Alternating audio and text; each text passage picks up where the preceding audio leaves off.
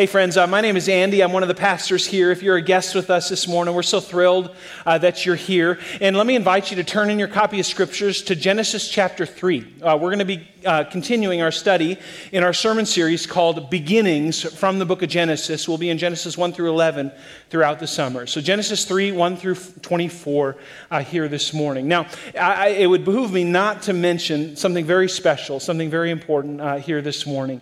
We have a couple of guests with us that aren't strangers to many of us. Some of you may not know them because you've started attending Cornerstone within the last 6 years. But I'm just thrilled that Pastor Larry and Linda Jones are here this morning. Larry's the founding pastor here, and Larry and Linda, to you both, welcome. So glad that you guys are here. Yeah, praise God. I have to tell you, one of the things that Christy and I were praying about when we were looking at God's calling to us into the type of position that we're in is we really didn't want God to bring us to an unhealthy church. We didn't want God to bring us to... Now, we would have gone if that's what he asked of us, but we kind of hoped that God would lead us to a place that wanted to get after the Word of God and the mission of God. And Larry and Linda, your foundation that God used you to build here has been to our benefit and to all of our benefit here. And so just grateful for your ministry. And thank you for coming back. It blesses us that you're here. And I hope you'll come again. All right. Well, friends, just this week, Christy and I went to Dunham's. Anybody ever been to Dunham's here in town, sporting goods store, right? One of the things that happens when I go to Dunham's is I have a hard time walking out without something, okay? So Christy and I went there, and we had intentions on just looking, but there it was. There was the treadmill that we'd kind of been coveting, I suppose, and we walked home. Actually, we drove home because it's too heavy to carry under your arm. We brought that thing home in our minivan, and it barely fit in that. Now, it was kind of late when we got home, and when you get a new box, when you bring it downstairs, it's kind of exciting, right? And you want to just get after it. Christy, on the other hand, said, Andy, it's a little bit late. I think we should probably wait. There's no rush to this. We're not going to use it tonight anyway. But I said, honey, the girl at the sales, the sales person said, it's going to be fine. It's not a hard thing to set up. And there the boys were, my almost 19-year-old boys were standing there. And I thought, the boys will help me, and it's going to be fine. And as I turned to look at the boys, I was saying, yeah, right, guys? All I saw was the back of their heads and them going into their bedroom saying, Dad, I got to go to bed. Funny how that works, right? And so there I was, and Christy was a trooper. She hung alongside of me for a while, but I thought for sure it was going to take a half an hour. It took 3 hours, and there I am, right, in the dark, looking at that thing, and I'm trying to get those last couple of screws up into the place they're supposed to go. I've reread the directions 100 times, and it's not happening, all right? Why does everything have to be so hard all the time? Anybody relate? Things can be tough sometimes. And I'm thinking there, everybody else is in bed. I'm sweating. It's like 10:30, 11 o'clock at night. I got to let this go. And so I did. Now, church, one of my friends would describe that as what he calls a first world problem, all right? That's the reality of it. I mean, we got to bring home a treadmill. Who gets to do that in this world, right? But there it was. But if we're honest, life gets a whole lot harder than that. I want to throw out some images to you that are kind of sobering, that'll perhaps demonstrate how hard life can be sometimes. COVID-19, cancer, monkeypox, Ahmaud Arbery, Breonna Taylor, George Floyd, Jacob Blake, riots in Minneapolis, in Portland, at the Capitol on January 6th, the Milwaukee shooting in Buffalo, in Uvalde, at Highland Park, the chaos in Afghanistan, the war in Ukraine, the great resignation, the rise of inflation, gas prices, job markets, pension plans, abortion rights, right to life, pride marches, mental health crises, trans athletes, Me Too, Church Too, Amber Heard, Johnny Depp, a rise in cohabitation, lower birth rates, lower marriage rates. Church, these are just the public challenges that we face these days. They don't even mention the personal ones. I got a text from a friend of mine this week that said he and his wife and their family were going to visit their niece who had been struggling with cancer for several years, and she was losing. And they were going to say goodbye, their whole family. Life can be tough sometimes. Why does it always have to be like this? I mean, what happened to cause the world to be so broken? Well, church, you might remember God created the cosmos as his ideal temple. And it was good. There was no shame. There was no fear. There was no anything contrary to what God had designed as good. It was just rest. And God watered the earth and he produced fruit from the trees. And everything that humanity would need was there. It was good. And then, of course, God created people as his divine image bearers. And he equipped us to represent him to the cosmos, both in our work and in our relationships. And it was very good, the text says. And see, friends, we had the perfect setup. We had everything we needed. No one ever had a hard time setting up a treadmill, all right? The good life was ours. Adam and Eve, chapter 2, verse 25 of the book of Genesis, were naked and unashamed. But again, I ask, what happened? How have we drifted so far from Eden? And for that, friends, as is our habit here at Cornerstone, we turn to God's authoritative and inerrant word. And so look with me at Genesis chapter 3, verse 1. It says, "Now the serpent was more crafty than any other beast of the field that the Lord God had made. And he said to the woman, 'Did God actually say, you shall not eat of any tree in the garden?'" Church, there's a cause behind our brokenness. Enter the serpent, right?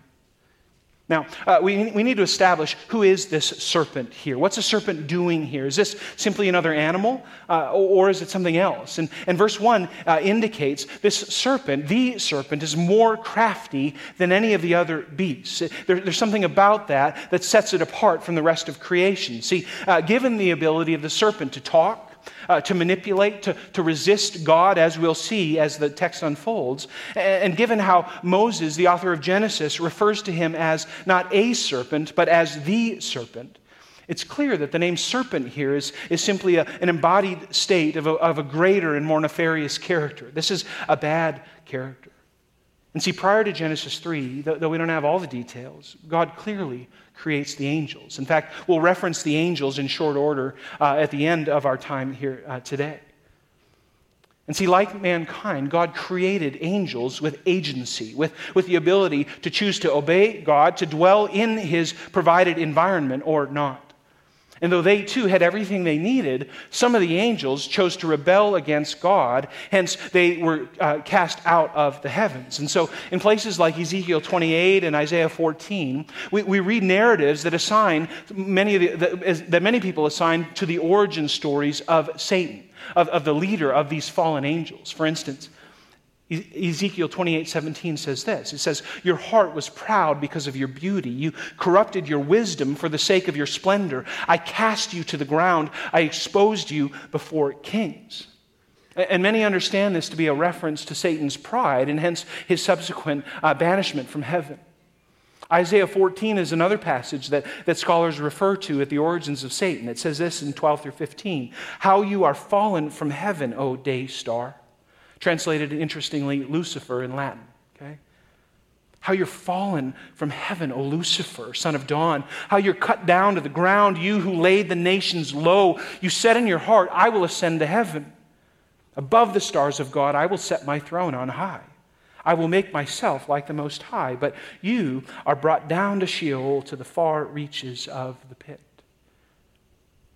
Church, this serpent is none other than Lucifer, who's the leader of the fallen angels from heaven, now cast out. And here he shows up in Genesis 3 as the serpent to challenge the authority and the goodness of God. And notice, he's a crafty serpent. He's crafty. And I don't mean like good with scissors in a scrapbook, okay? He's crafty. The word in Hebrew is arum. Arum. And it's fascinating. Just one verse earlier, Genesis 2:25, we've already referenced it. There's another word that sounds strikingly similar. See, the Hebrew for the word naked in 2:25 is arom. Arom. There's a play on words here that Moses is bringing to the fore. From arom to arum. And Bruce Waltke elucidates well here. He says the wordplay of nude and shrewd links the two scenes and draws attention to Adam and Eve's painful vulnerability. Arom, arum. Adam and Eve are naked, they're nude, they're innocent, while Satan is shrewd and crafty and cunning. Arom to arum. It sets up the rest of the narrative here. Now, Notice one more thing about the serpent. Look again at 3:1. It says this, "Now the serpent was more crafty than any other beast of the field that the Lord God had made." That the Lord God had made. And see, church, the serpent, like the other beasts, is made. He's a created being. And so, though he may try to assert his independence from God, though as the passage in Isaiah and Ezekiel demonstrated, though he may try to usurp God's authority and grab hold of God's, clearly, his own glory, though he may try to transcend God, he's clearly no more than a product of God's creative design, still subject to God's rules, God's sovereignty. Now then, watch how he works. Second half of 3 verse 1, it says, "He said to the woman, 'Did God actually say, you shall not eat of any tree in the garden?'" Church, you notice what Satan does here? Sounds like an innocent question, right? Sounds like something, if you showed up at a growth group at Cornerstone, your growth group leader might lead with, something to get you to think, right? It sounds fairly innocent. Isn't that how angels of light that are actually dark work? See, church, God didn't forbid the eating of all the trees, just one. Genesis 2:17, it shows us that the tree of the knowledge of good and evil is God's forbidden tree. And so when Satan says, "Did God actually say you shall not eat of any tree in the garden?" He's twisting God's words. He's clearly setting Eve up as he manipulates the word of God. And how does she respond? Well, we wish otherwise, but here's what it is. Verse 2, "And the woman said to the serpent, 'We may eat of the fruit of the trees in the garden, but God said, you shall not eat of the fruit of the tree that is in the midst of the garden, neither shall you touch it, lest you die.'" Now, at face value, what Eve says here isn't totally wrong, all right? I mean, the tree of the knowledge of good and evil is clearly in the midst of the garden. But Eve, interestingly, avoids its specific reference. You know, when your mom and dad, when you were little, told you not to do something, you wouldn't talk about what they told you not to do, right? That's what Eve's doing here. And though technically she's right to refer to God's instructions as something that he said, Genesis 2:16 clearly states that this is not God's just spoken word, this is God's command. And Eve conveniently leaves that part out. God said it, but he didn't command it. And then finally, though God said in Genesis 2:17, "Look, if you eat it, you're surely going to die," Eve here uses a different phrase. She says, "lest you die." In other words, you might die if you eat it. Church, it's clear that the serpent's question causes Eve to back up, to hedge on the word of God, to compromise on what God has clearly said. Now, why is this important?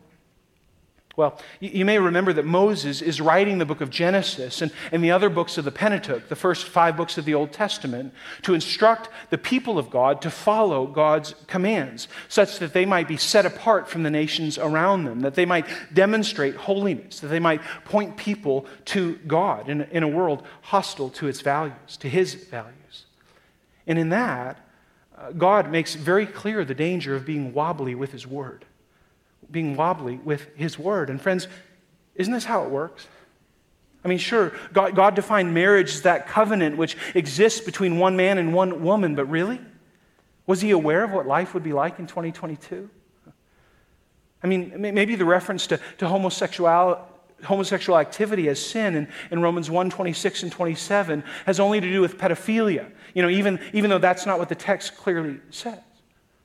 I mean, sure, God's word teaches that sex is something to be enjoyed within a marriage covenant, but maybe if we just narrow the definition of sexual immorality a little bit, maybe we can get around the issue of cohabitation and we can let it slide. I mean, what is marriage after all anyway, right?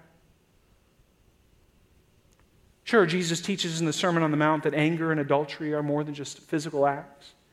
But come on, let's not take it too literally. I mean, who really knows the state of our own heart, right?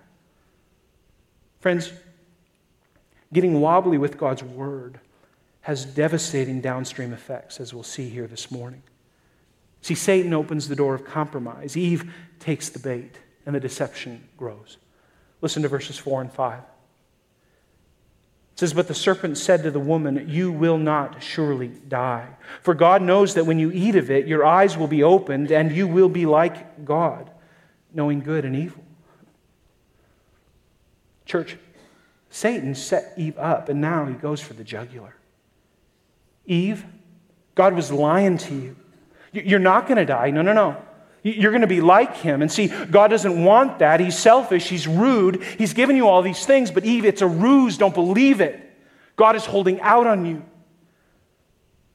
And with that, we read in verse 6 of Eve's tragic submission to sin. Verse 6 says, "So when the woman saw that the tree was good for food, and that it was a delight to the eyes, and that the tree was to be desired to make one wise, she took of its fruit and she ate. And she also gave some to her husband who was with her, and he ate." Church, Eve listens to the serpent, and she looks up at that tree, and her eyes tell her, you know what, that's beautiful. That's good. Maybe the serpent is right. Maybe God is holding out on us. And church, sadly, up until this point, the word good was used by God to describe what he had created. But now here, Eve transcribes the word. She grabs hold of the word to define good as she deems best. And in so doing, she rejects God's word through her disbelief. Through her disbelief. Some of us this morning, we've heard the stories. We've read the passages. We've studied the scriptures. We've listened to the teaching. And yet, we're like the person that I saw on Facebook this week who said, you know what, I used to think that way, but I don't anymore. In other words, I've become enlightened. God was holding out on me. And my definition of good lets me do what I want to do and to live how I want to live. And in turn, I'm good with letting everyone else do the same. And church, this live and let live mentality, it's appealing to us in many ways. We want to be gracious in all things, and yet rooted underneath the veneer of enlightenment and progress is this bold assertion, you will not surely die. Friends, it's a bold-faced lie. And the bottom line is this. Who are you going to believe? You going to believe a serpent or a Savior? 1 John 2:16 warns, "For everything in the world, the lust of the flesh, the lust of the eyes, and the pride of life comes not from the Father, but from the cosmos." You know who's under the authority of the cosmos now, this side of the fall? We are. The Prince of Darkness exercises his reign, but not completely, as we'll see. Church, sometimes trees look good to us. But if we're wobbly with the word, we're vulnerable to disbelief. And the lust of the flesh and the lust of the eyes and the pride of life, they become overwhelmingly appealing because our disbelief has opened the door to our rebellion. Church, the first sin was not eating the fruit. It was disbelieving God. Eve saw that the tree was good for food and was a delight to the eyes and was to be desired to make one wise. And so she ate. And by the way, so did Adam. Adam's not off the hook. Adam was there the whole time, watching what was going on. It's very clear. And so their disbelief gave way to their disobedience. Church, God gave Adam and Eve everything. God wanted them to be satisfied in the flesh, one flesh, nothing lost. He wanted them to savor the glory of the cosmos, the glory of His creation design. It was all good, and God gave them everything they needed for joy and satisfaction. But in the end, they chose the serpent over the Savior. They rejected God's provision. They disbelieved God's word, and they disobeyed God's law, and the world has never been the same. Notice the devastating results here, verse 7. It says, "Then the eyes of both were opened, and they knew that they were naked, and they sewed fig leaves together, and they made themselves loincloths." Church, the effect of their sin was both staggering and immediate. Like a Band-Aid ripped from the flesh, so the security and the unity and the intimacy of the garden were ripped from their experience. And for the first time, the ugliness of shame and fear descended on them like a dark cloud. And Adam and Eve realized for the first time their nakedness. The arum, the craftiness of Satan, gave way to an awareness of their arom, their nakedness. And their relationship with each other would forever be compromised. Upon becoming aware of their sin, they reached for fig leaves as fast as they could. We wonder why marriage is so hard these days. It's been hard ever since the fall, friends. The fall led to broken relationships with each other. Church, all of our present relational brokenness comes by rejecting God's design, by rejecting God's ideal. It began in the garden and it continues today, but the cost wasn't just in their own relationships. Look at verse 8 and following. It says, "And they heard the sound of the Lord God walking in the garden in the cool of the day, and the man and his wife hid themselves from the presence of the Lord God among the trees of the garden. But the Lord God called to the man and said to him, 'Where are you?' And he said, 'I heard the sound of you in the garden, and I was afraid because I was naked, and I hid myself.' And he said, 'Who told you that you were naked? Have you eaten of the tree of which I commanded you not to eat?' And the man said, 'The woman whom you gave to be with me, she gave me fruit from the tree, and I ate.' And then the Lord God said to the woman, 'What is this that you have done?' And the woman said, 'The serpent deceived me, and I ate.' And I ate." Church, for the first time in the whole creation narrative, the concept of fear enters the scene. Fear and shame. Presumably, God had been walking in the garden with Adam and Eve at this time in the cool of the day, and He'd done it several times before. But now, when Adam and Eve would have known God would be there, they're nowhere to be found. They're afraid, and they're hiding from God. Their relationship with God is broken. Not only their relationship with each other, but also with God. Nonetheless, God finds them. Funny how it works, right? You can't hide from someone who's the one who created the hiding places. And so God says, "What's going on, Adam?" And Adam comes up with every excuse. He says, "First, God, you gave me this woman. It's your fault. You shouldn't have done it." And then when that clearly doesn't fly, he says, "Well, she gave me the fruit. It's her fault, not mine." Likewise, the woman blames somebody else. She blames the serpent because there's no one left other than him. "The serpent deceived me and I ate."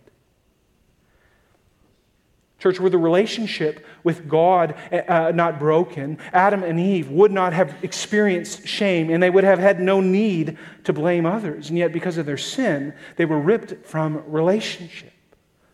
And the evidence of brokenness manifests quickly. Blaming others for your sin is one of the oldest tricks in the book, isn't it?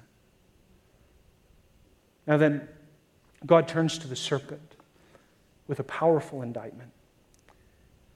Because after all, the serpent was the mastermind behind the attack on Eden. And we're going to get to that in a minute. But first, I want you to look at what curse God gives to Adam and Eve as a result of their sin. Not only cursed in relationship, but also this, verse 16. "To the woman, he said," this is God speaking, he said, "I will surely multiply your pain in childbearing. In pain you shall bring forth children. Your desire shall be contrary to your husband, but he shall rule over you." Church, for Eve, what had once been designed as life-giving fulfillment and joy in the bearing of children now gives way to danger and labor and pain. And what once had been designed for intimacy and unity and safety in marriage now becomes tenuous. The woman's desire shall be for her husband. In other words, husband and wife aren't going to get along in the ways that they used to. And in fact, the woman will often suffer under the man's misguided power. It wasn't supposed to be that way. Verse 17. "And to Adam he said, 'Because you've listened to the voice of your wife and have eaten of the tree of which I commanded you, you shall not eat of it. Cursed is the ground because of you. In pain you shall eat of it all the days of your life. Thorns and thistles it shall bring forth for you, and you shall eat the plants of the field. By the sweat of your face you shall eat bread till you return to the ground, for out of it you were taken, for you are dust, and to dust you shall return.'" Church, for Adam, like Eve, what was once designed for life-giving joy and fulfillment, work, now becomes painful, becomes difficult. And the eating that was once easy by God's provision, the fruit was there, now becomes a chore, now requires sweat. And on top of that, what was once available in perpetuity, the tree that sustained life, is now cut off. And death follows. God says, "For you are dust, and to dust you shall return." Notice what God does in verse 22. It says, "Then the Lord God said, 'Behold, the man has become like one of us in knowing good and evil. Now, lest he reach out his hand and take also of the tree of life and eat and live forever. Therefore the Lord God sent him out of the Garden of Eden to work the ground from which he was taken. He drove out the man, and at the east of the Garden of Eden, he placed the cherubim and a flaming sword that turned every way to guard the way to the tree of life. What a sobering picture, huh? What a sobering reality. God sends angels. I mentioned angels earlier. Here's where they show up. God sends angels, cherubim, with flaming swords to guard the entrance of Eden. This paradise, once free, is now lost to humanity. And Adam and Eve are ripped not only from a relationship, but also from rest. They're ripped away from the garden. That seventh-day rest designed to go on. Remember, there's no end to the seventh day. There's no morning and evening on the seventh day. God designed the rest to continue, and yet humanity in their sin, in their rebellion, in our sin, in our rebellion, rejected it. And creation now becomes marred, and the rest is broken. And friends, over the next several weeks, we're going to see indications of that brokenness in several places. See, we know from the New Testament that Adam represented humanity before God. And by Adam's sin, humanity has become stained with sin. Thus Romans 5:17 says, by the trespass of the one man, of Adam, death reigned through that one man. Church, because of the sin of Adam and Eve, we fell under a curse. Adam represented us before God, and this concept called original sin took effect, and we were born into it. Church, with Adam's sin, the rest is broken, not only for them, but for us today as well. And the era of death is here. But church, even in that, hope isn't lost. Hope remains. See, right from the beginning, God demonstrates His sovereignty and His glory over the craftiness of the serpent. God's not surprised by the serpent. God's not intimidated by the serpent. God's plan is not thwarted by the serpent. In fact, it's only just beginning. See, as God makes humanity ready for redemption, He prepares us to demonstrate the fullness of His love, of His Trinitarian love. Look at verse 8 once again. It says, and they heard the sound of the Lord God walking in the garden in the cool of the day. And the man and his wife hid themselves from the presence of the Lord God among the trees of the garden. Church, God knew that Adam and Eve had sinned. It didn't surprise Him. And yet His pursuit of them was never in doubt. God still came to the garden. God still pursued them. Adam and Eve couldn't hide for long. God entered into their mess. And isn't it beautiful? That's who God is. That's what God does. God enters right into our mess. He doesn't shrink back from us. He doesn't look at us and say, my stars, how could you do that? I'm out. He steps right down into the garden. And He sees us. And He says, I can do this. I can provide for you even in this. I connect with a dietitian once in a while. Watching my weight is always a struggle, and that's just part of my story, and I hate it, but it's the reality for me. And a dietitian's been helping me watch what I eat. And frankly, it's been a tough month on that front for me, and I have all kinds of excuses, and that's kind of fun. But I've gained more weight than I want to, and I want to be healthy with. And I had this appointment with my dietitian, and I wanted to cancel it, okay? I didn't want to talk to her. I didn't want to tell her what happened. I was disappointed and embarrassed, and I just didn't want to have the conversation. But she called anyway. She called at the scheduled time, and it was good. I needed to talk to her. I needed to confess where I was at in my process. Church, God's pursuit of Adam and Eve remained even in their sin. So does His pursuit of you and me. Now, though they initially tried to avoid responsibility, we can give Adam and Eve a little bit of credit here. They finally admit to God what they'd done. In verse 12, Adam says, yep, I ate the fruit. Eve says the same thing in verse 13. And church, here's the thing. We can cancel our appointment with God. Perhaps, at least we think we can, but guess what? He knows. He knows. I could have canceled with my appointment with my dietitian. I could have lied to her, and we'd be fine, right? Except I wouldn't. Church, God's all-knowing. He knows everything. And so the first step on the road to redemption is confession. It's to admit your sin. Confess your sin to a holy God that knows.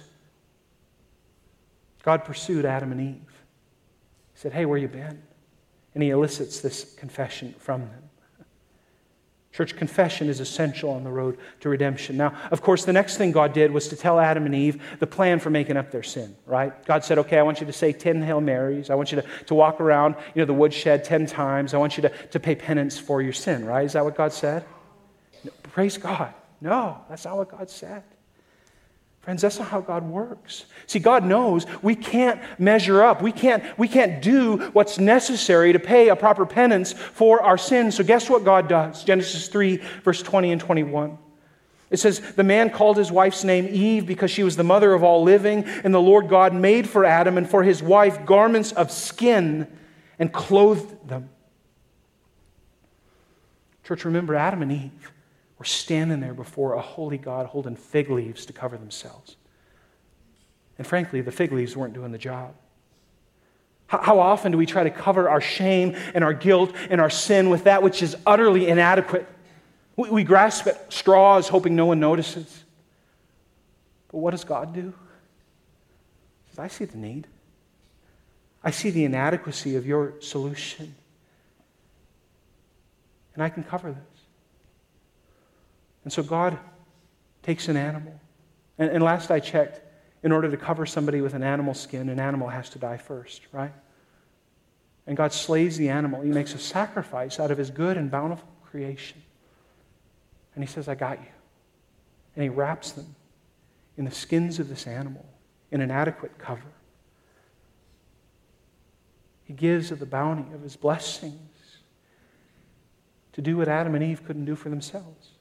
He takes a life and He covers their nakedness. It's not the last time God's going to do that, amen?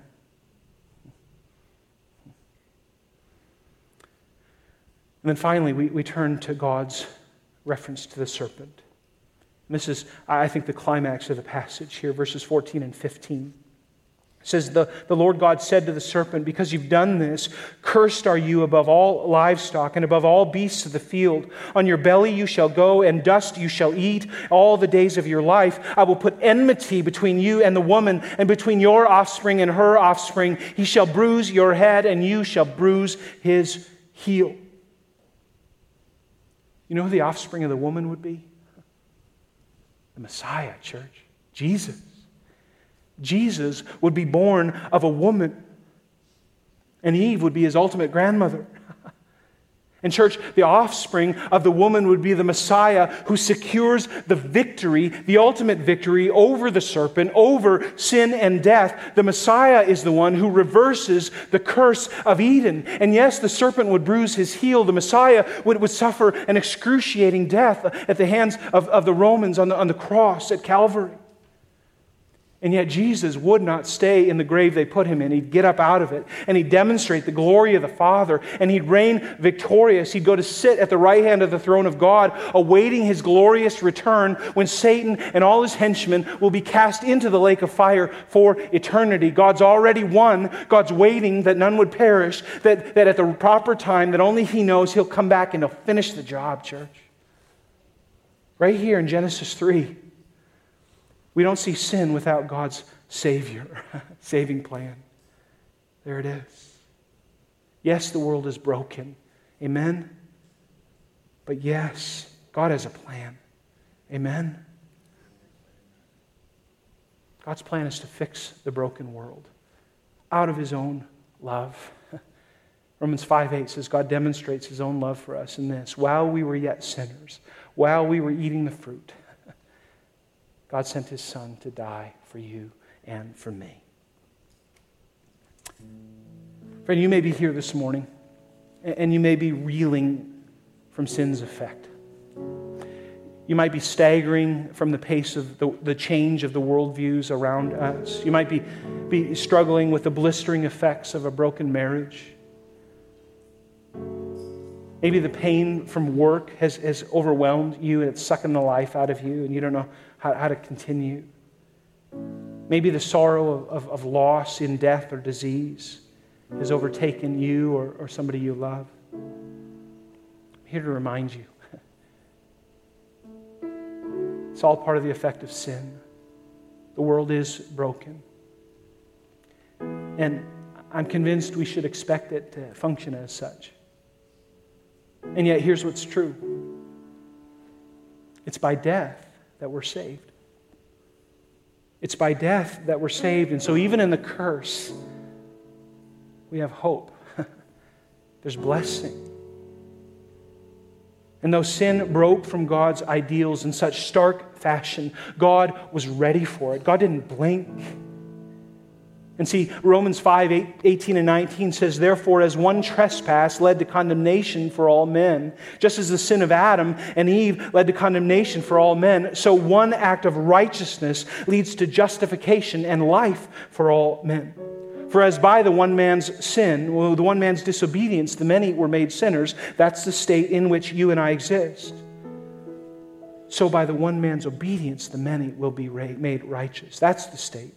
That if you and I are in Christ, if we've given our lives to Him, if we put our faith in Him, we're made righteous by His death. Church, God wins. My question for you today is this. Are you on the team? Have you put your faith in Jesus?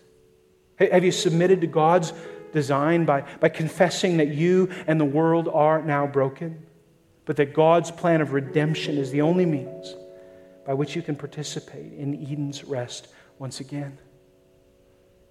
Friends, that rest is available to you. Put your faith in Jesus. He's adequate for the task. Let's pray. Lord, thank you so much that even in this darkest of passages, even at the inception of sin, at the inception of humanity's guilt and brokenness and shame and fear, you had a plan right from the beginning. The gospel oozes forth from Genesis 3 and carries all the way to Revelation 22. God, you are the one who is triumphant. You're the one who sent your Son, our Savior, our Messiah, Jesus, to deliver us from the consequences of our sin and to step into life with you. God, if there's anyone here today that has yet to put their faith in you, if there's anyone listening to my voice online, if there's anybody watching on YouTube or Facebook this morning, I pray that they would turn to you and that they would confess their inability to solve their sin problems. The fig leaves aren't cutting it. And that they would accept the garments of righteousness made possible through the death, through the sacrifice of Jesus. And that as they put on those new clothes, they would put on a greater awareness, a perfect awareness of the glory of your resurrection, that because Jesus sacrificed for them, they have hope and a future. They're a new creation. The old is gone, the new has come. I thank you for gathering us together this morning. May we live, even in this dark world, with the gospel at the fore.